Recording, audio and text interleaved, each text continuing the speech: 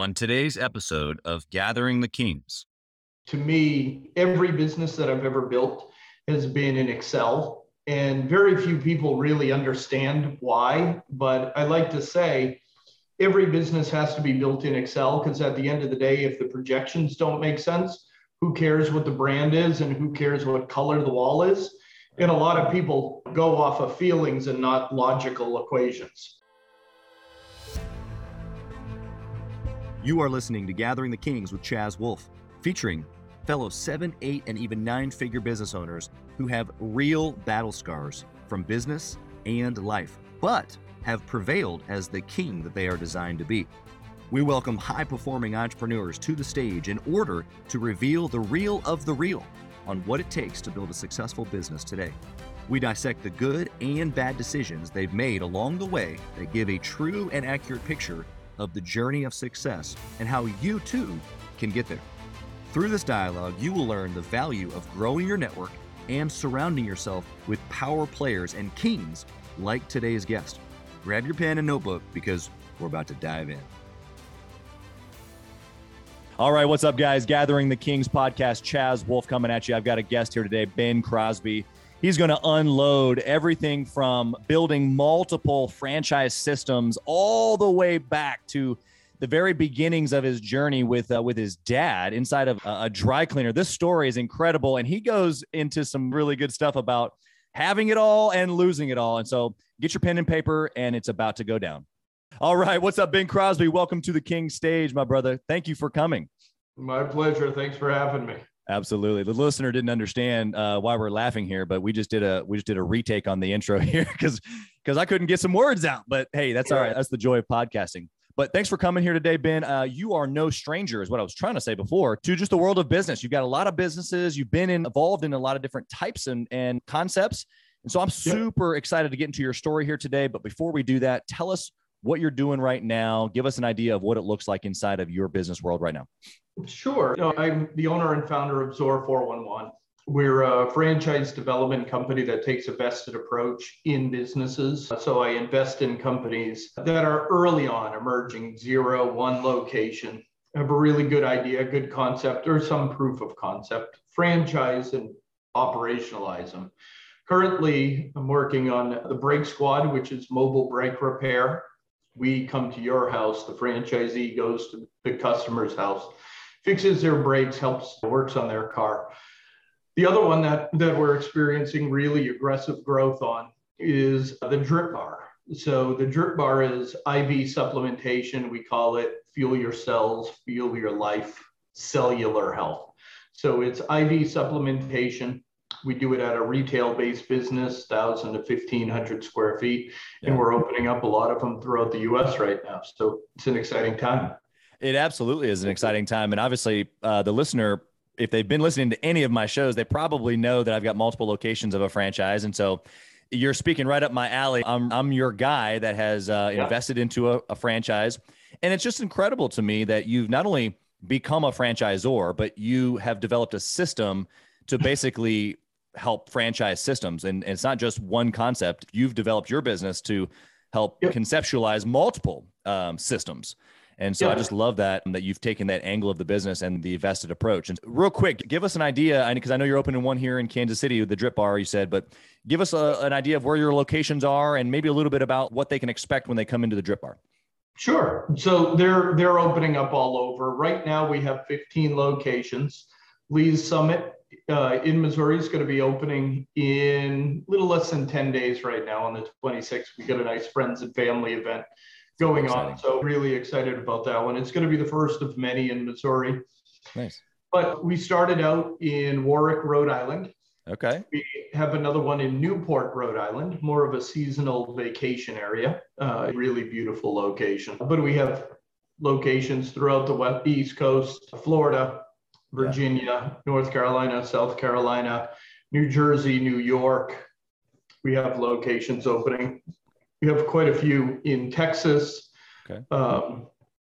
soon to be St. Louis, shortly after Lee's Summit. We have quite a few in Utah, Las Vegas, and Denver, and Colorado, we have quite a few open. So Yeah. it's a great time right now. As I said, there's 15 open. We're projecting, we have 50 plus more opening this year. So really we're opening up one a week for the foreseeable future. Yeah. Yeah. Such an incredible growth. What at this level, we're going to get into some of the, like, before you became a king and at this level in business, if you will. But right now in the business, we got all this going on and you're crushing it with all this growth. What keeps you motivated at this time? What drives you now at this stage in the game? Continual growth. It's a lot of fun watching franchisees that are also entrepreneurs really finally breaking out of the corporate life, the 9 to 5, and opening up their own business. So that never gets old if it's 0 locations or 200, 300, 5,000 locations. But I really appreciate being more in the emerging side because I'm able to really help younger entrepreneurs. Right now with Drip Bar, we're getting into that flex area where we do have quite a few franchisees that own other brands. Sure. Yeah. And they recognize what Drip Bar is doing and how it's positioned in the industry. So they're using it as a tool to diversify out of just being in QSR restaurants, just being in the haircut franchises and all of these other franchises that are out there. Yeah. The Drip Bar is a very nice complement to those individuals, but I really love working with people where it's their first business. They're a veteran, they're a first responder, they're a nurse, and really working with them to get that passion and energy built into the business. Because a lot of times, once you become too big, that opportunity a lot of times disappears. You're not going to get a first-time business owner opening up a McDonald's, right? But you will get a first-time business owner opening up a Drip Bar or a Break Squad or one of the other businesses that are coming down. Yeah, no, I love how you've identified that, because you're right. Even obviously within the edible arrangement system, which I own several locations of still, but there's a lot of folks that came from a corporate world, or maybe they have 1 or 2 concepts, but they're all like, they're local business owners. They want to be a local face. They want to be in the restaurant or the local community. And so I love that approach, and you've got it clearly identified. So if the listener is listening right now and they're looking for a concept, what you're saying is that the Drip Bar might be a hot one for you. It's a hot one for a lot of people. So that's awesome. Yeah, there's still plenty of turf available. That's awesome. Very good. Okay, let's jump into kind of where entrepreneurship started for you. Obviously, you've been involved in lots of businesses over the course of time, but tell us how you started in business. That is... I don't know. The real answer is I'm not really sure. I remember when I was like 8 or 9 years old and I was helping my father install a tabletop at his first business that he was opening. So that was really fun. Seeing it early. And what kind of business was it? It was just a dry cleaner, the local dry cleaner. It wasn't a franchise or anything. Back then, I didn't even know there weren't as many franchises. That's when the McDonald's was starting in the world. So that was my first viewpoint in it, but I never actually thought it as entrepreneurship. It was just opening up a local business. I went to college as an athletic trainer and a sports nutritionist. Played sports my entire life and thought I was going to tape pro athletes' ankles. That was my goal. And then reality comes in. You're starting to get a little older in college. You're like, hey, maybe one day I'd like to have a family and take a vacation that I could afford. And taping ankles wasn't going to get it for you? It probably wasn't. It probably wasn't. It was going to be a slow voyage. After college, coming from New Hampshire, I went to UNH. I became a personal trainer. And I was a personal trainer at the Sports Club LA in Boston when it first opened. Super, super high-end location, beautiful site. And I was the top trainer there for 2 or so years right out of college. Gave me the ability to financially and through investors open up my own line of health clubs. Had no business experience, had lots of friends that went to business school and said that I always learned more by doing than anything that they would have ever gained by going to business school and getting their MBA and all of that. So I opened up my own line of health clubs, got open 3 locations, exited that for various reasons. Got into real estate for a little bit, real estate consulting. That gave me the ability and the travel and the network. I met some influential people, which back in 2014, I was able to secure the global rights to this brand called Tap Out. Okay. A lot of people know the Tap Out brand. Yeah. Because of its affiliation with the UFC very early on. Speed up a little bit. In 2016, I secured the global rights to the Tap Out brand, and then was hit with the notion of, hey, I need to really grow and scale this, and I can't do it organically one by one. So I decided to learn franchise. I brought in one partner who had experience in franchising. We franchised a concept. We brought it to market. I sold over 500 locations in 11 international countries after 3 years. Wow. In 3 years. And then part of that journey, I brought in an operational team. Okay. And then we're going, and we hit an inflection point. And I had the ability to exit. So I exited in January of 2019. And then that gave me the ability to create the franchise development company, SOAR 411. Yeah. Now I can just continue to do what I love doing. What you do. Yeah, exactly. Okay. I love that. So obviously a lot of different industry experience. I'm sure most listeners recognize the Tap Out brand, as you mentioned. And so that's very cool that you've had your hand in some of that very well-known stuff. And so help us understand, because the scaling of all of those things happened, I'm sure, pretty quickly. And so if you can remember back to maybe when you had just those 1 or 2 or 3 clubs, and maybe you weren't quite at that 7-figure mark yet, maybe it was just the one club and you hadn't gotten there yet.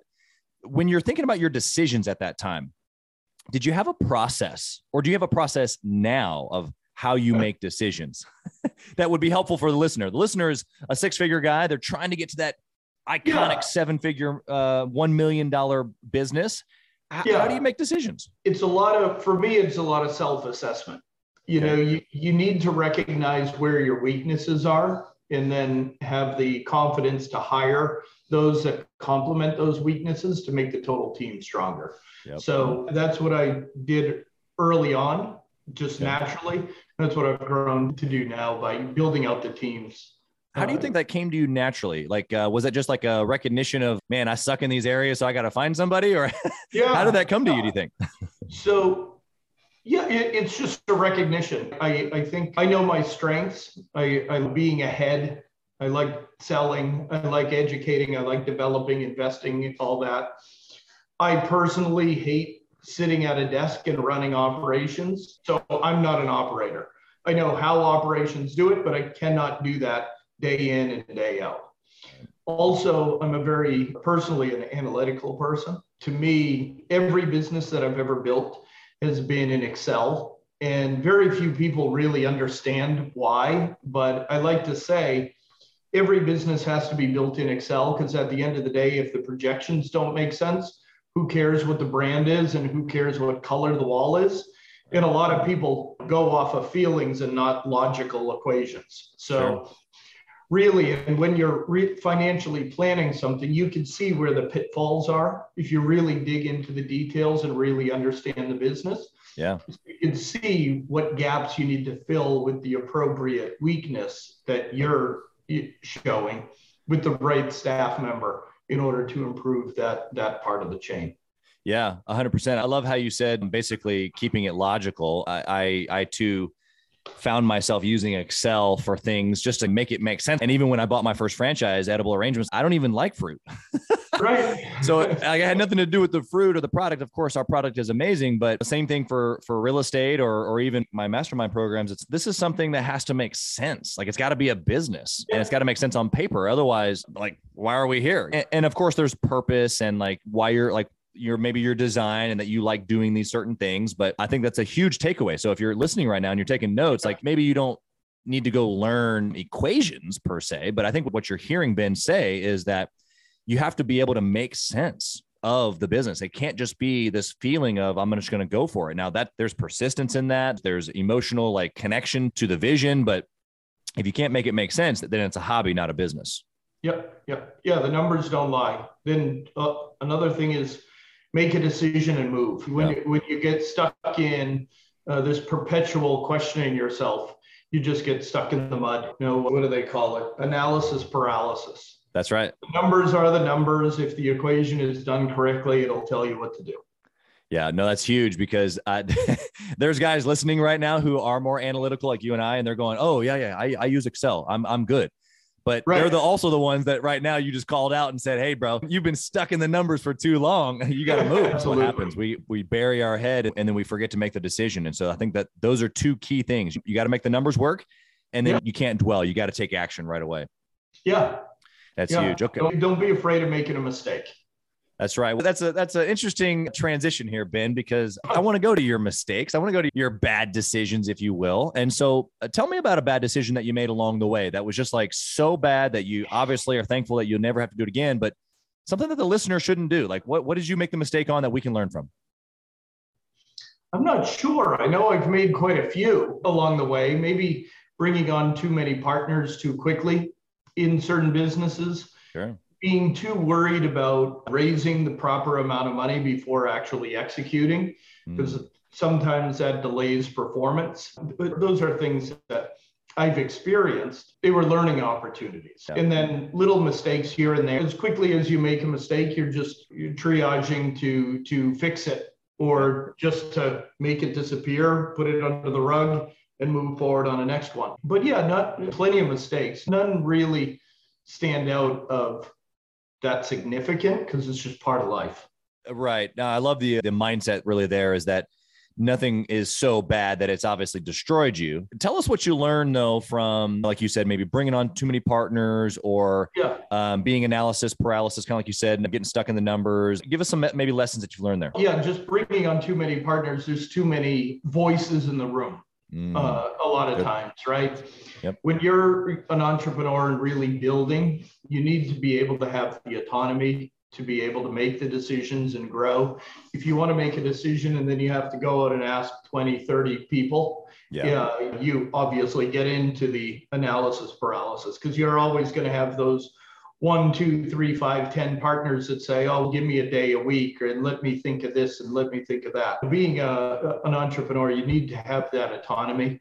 You need to be able to make, decisions on your own, make mistakes, and just keep growing the business one way or another, but also being humble enough to listen to your team. In my world, family, franchisees, and the operational team as well, you got to always listen to. Yeah, 100%. Yeah, there's always sounding board. What I'm hearing you say, there's always a sounding board that you got to pay attention to.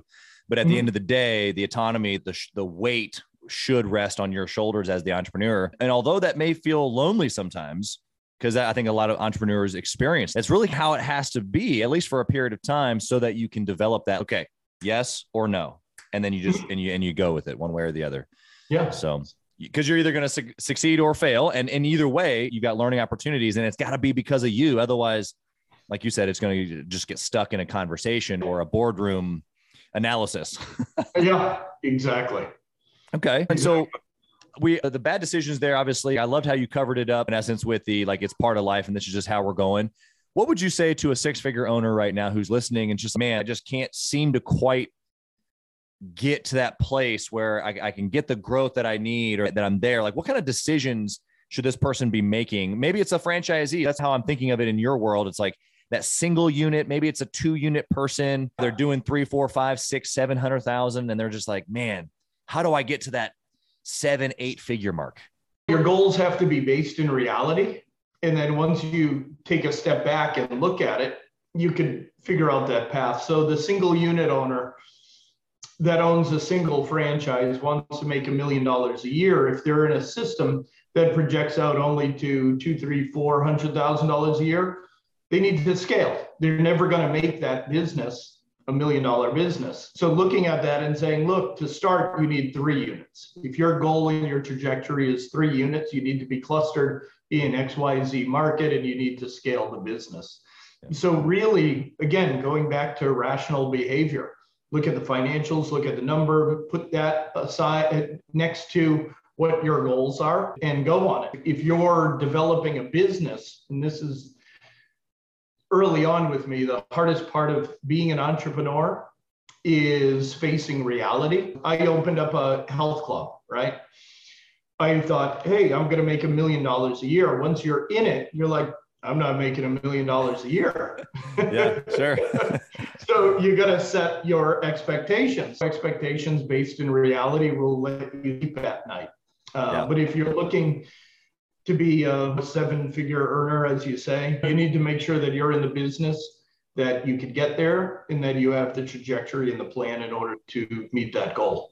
Yeah, 100%. I love that. That's super solid advice for the listener who's paying attention. Like, I want you to just take a second and write that down, because it seems so simple that it just probably glazed over, but you've got to line up your target with what actually can be accomplished. And so many entrepreneurs start a business out of necessity as opposed to a plan. And that's okay. There's a role in that. But then once you get into that business that you maybe quote unquote started out of necessity because you lost your job or didn't want to work in corporate America anymore, or just got tired of it, whatever. But here you are now. And what Ben's saying is, okay, so write down what it is that you really want. Are you trying to go to 7 figures? Are you trying to have 3 or 4 or 5 locations? What does that look like in this system or business that you're in? If maybe you're a contractor, there is no system, and you just need to figure out what that looks like for your market and your service. It's the same exact philosophy he's talking about. You got to figure out what it is that you want, and then is that possible inside of your market? And then obviously the plan then to go get it would then come third. So Very good. Okay, let's transition to the speed round, my man. I like short, kind of punchy answers here. I want to put you on the spot a little bit. My first question here is, I love this question, especially with you being an analytical guy. I'm excited to hear your answer. So the question is this: if you only had one metric that you could track forever and ever, they all fall away except for this one, what would it be? ROI. Okay. Give me just a little bit more. A lot of people are wondering, I know return on investment, but what does that mean to you? What you put in it, what comes out, really, the amount of investment that's made on a business. What is the potential outcome? What is the growth? ROI can be, to me, can be measured in a couple different facets. Yep. One is financial, how much money does it kick out? But also 2, what is the benefit that I gain from it, like investing in building a business, helping others, and such, growing. Yeah. Yep, exactly. Very good. Okay, I love that. Thinking back to when you were a 6-figure owner, or thinking about somebody who's in that position right now, what book would you recommend for them to be able to go to the next level? It's a difficult one because I don't read books. Okay. So that's unique in itself. So just give us a little bit on that then. Like where are you getting your information? Oh, internet. I learned by going out and talking to people. Most of the books that are written aren't written by the people that actually write them. They're all ghostwritten. If you want to be an entrepreneur, sure. If you want to read that type of stuff, I'd rather be out talking, networking, meeting people, meeting franchisees, finding new business opportunities and rationalizing it and growing it. But yeah, I'm not the type to take any of my time to read a book to learn what somebody else did. Yeah. I learned from them different ways. Yeah, absolutely. No, I love that perspective of just being able to be rubbing shoulders with somebody. And a lot of people who at the 6-figure mark, maybe they don't have the ability to rub shoulders with a bunch of successful people. So maybe a book is their way to do that. And that's fine. And okay, that's great. So that kind of leads me into my next question, though. You've already answered it a little bit of, do you intentionally network? Do you go to masterminds? Do you put yourself in rooms with other successful people? Yeah, all the time. As an entrepreneur, if you can't communicate with people one-on-one, and you're stuck and hidden in a book, good luck. Yeah, like I just don't know those businesses. I'm sure they're out there. I'm sure there's very successful people. It just doesn't fit my persona, right? Yeah. My persona is just being out in front, talking to people. I do masterminds. I do conferences, conventions. I'm actually hosting a pretty big conference for the Drip Bar. We're doing an annual conference at the end of March at the Cosmopolitan in Vegas, and we invited all of our franchisees and vendors. And that's really where they're not really network, but learn, because we're going to be talking to all the franchisees, really understanding where their pain points are. We have a lot of educational aspects of it, a lot of good meet and greet, a lot of good parties, a lot of fun stuff. But that's where I learn and thrive. I just learn by doing. I don't know, maybe I can't concentrate very well, but books aren't my thing. That's okay. And I haven't even written a book, so no promo on my end, although I've been asked to write books, but I wouldn't write anything. Just write something. Exactly. That's good, man. I appreciate the honesty there, especially with you having systems. Like, you're leading other owners. And so how you're leading them, what I'm hearing you say is by getting around other owners, by spending their time connecting and learning, asking good questions. Like that's how you network and grow. You can't be a hermit. You've got to be able to get out, whether it's locally in your chambers or a mastermind group or a franchise convention. All of those things those are things that I've done as well. And you've got to get stuff out there. And to speak on books, so my son, who's 12, I don't know, I saw it on Instagram or something, but I do pay my son to read books on entrepreneurship and all of that stuff. So getting him involved is a lot of fun. So he reads the books for me and gives me the stuff. And then he gives you the book report, right? Right, absolutely. It's like a unique, the short notes, cliff notes. There you go. You get to pay your son to give you cliff notes. Yeah. It sounds like me back in high school. Yeah. If that's not entrepreneurship, I don't know what is. Literally. We called it being resourceful back in the day. Right, very good. Okay. Last speed round question here for you, Ben. It's my favorite question. Okay. And if you lost it all today, the franchise, Drip Bar, all of everything that you've ever touched goes away. Sure. What do you do tomorrow? I start over. Just entrepreneurship. You can start any business anywhere at any time if you're resourceful and can figure it out. And I could get into it a little bit, but 11 years ago, I did lose everything. Went bankrupt, lost my house. I had a 1-year-old, still married, same lady. And I lost legitimately everything to the last $100 bill. Wow. And I was faced with that inflection point where I looked at it and I was like, what do we do? Buy groceries, buy my son a Lego. I took it, put it in a book because that's what they were used for. And I said, when I start making my comeback, I'm going to put it in a frame and I'm going to stare at it every day. And the $100 bill is right up on one of my shelves right now. So, yeah. And then I hit the 7-figure once, lost it all. Yeah. Back there and onward and upward. So learn from the mistakes, learn if you lose everything. It is what it is. You're not there everywhere forever unless you allow it to be. Oh, I love that. Yeah. You've already dropped so many things in the last 30 seconds. First off, I was going to point out to the listener because I can see you and you gave that chuckle of like, yeah, like I would just do it again. Like you don't even know, but thank you for sharing because now we understand the chuckle because you did it. It's not theoretical. You did it. And so congratulations. You hear a lot of stories like that, but to have somebody lose it all and be able to commit to their wife and child and future like you have is incredible. And I think a testing moment, not only for you, but for the listener as well. And then I think at the end there, just being able to say your circumstances are only the way that they are because you've allowed them to be. And so you just didn't allow it. It sounds like. Absolutely.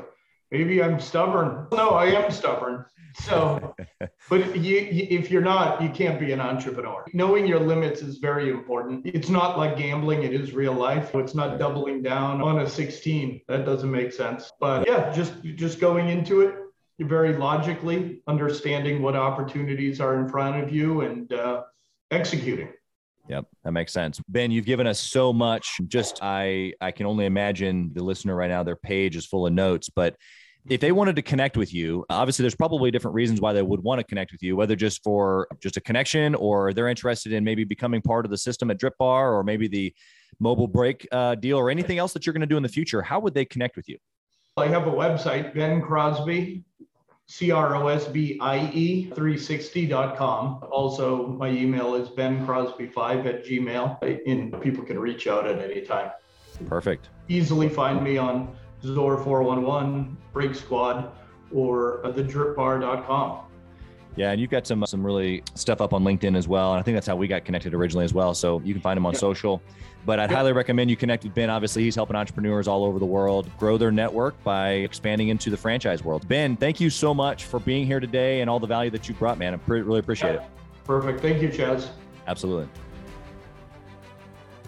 Thanks for listening to Gathering the Kings. We hope you got a ton of value today and learned a thing or two about taking your business to 7 figures and beyond. If you desire more and want a community around you to help you get there, I want you to go to gatheringthekings.com. That's gatheringthekings.com. And I want you to apply for our next Becoming a King 90-day intensive.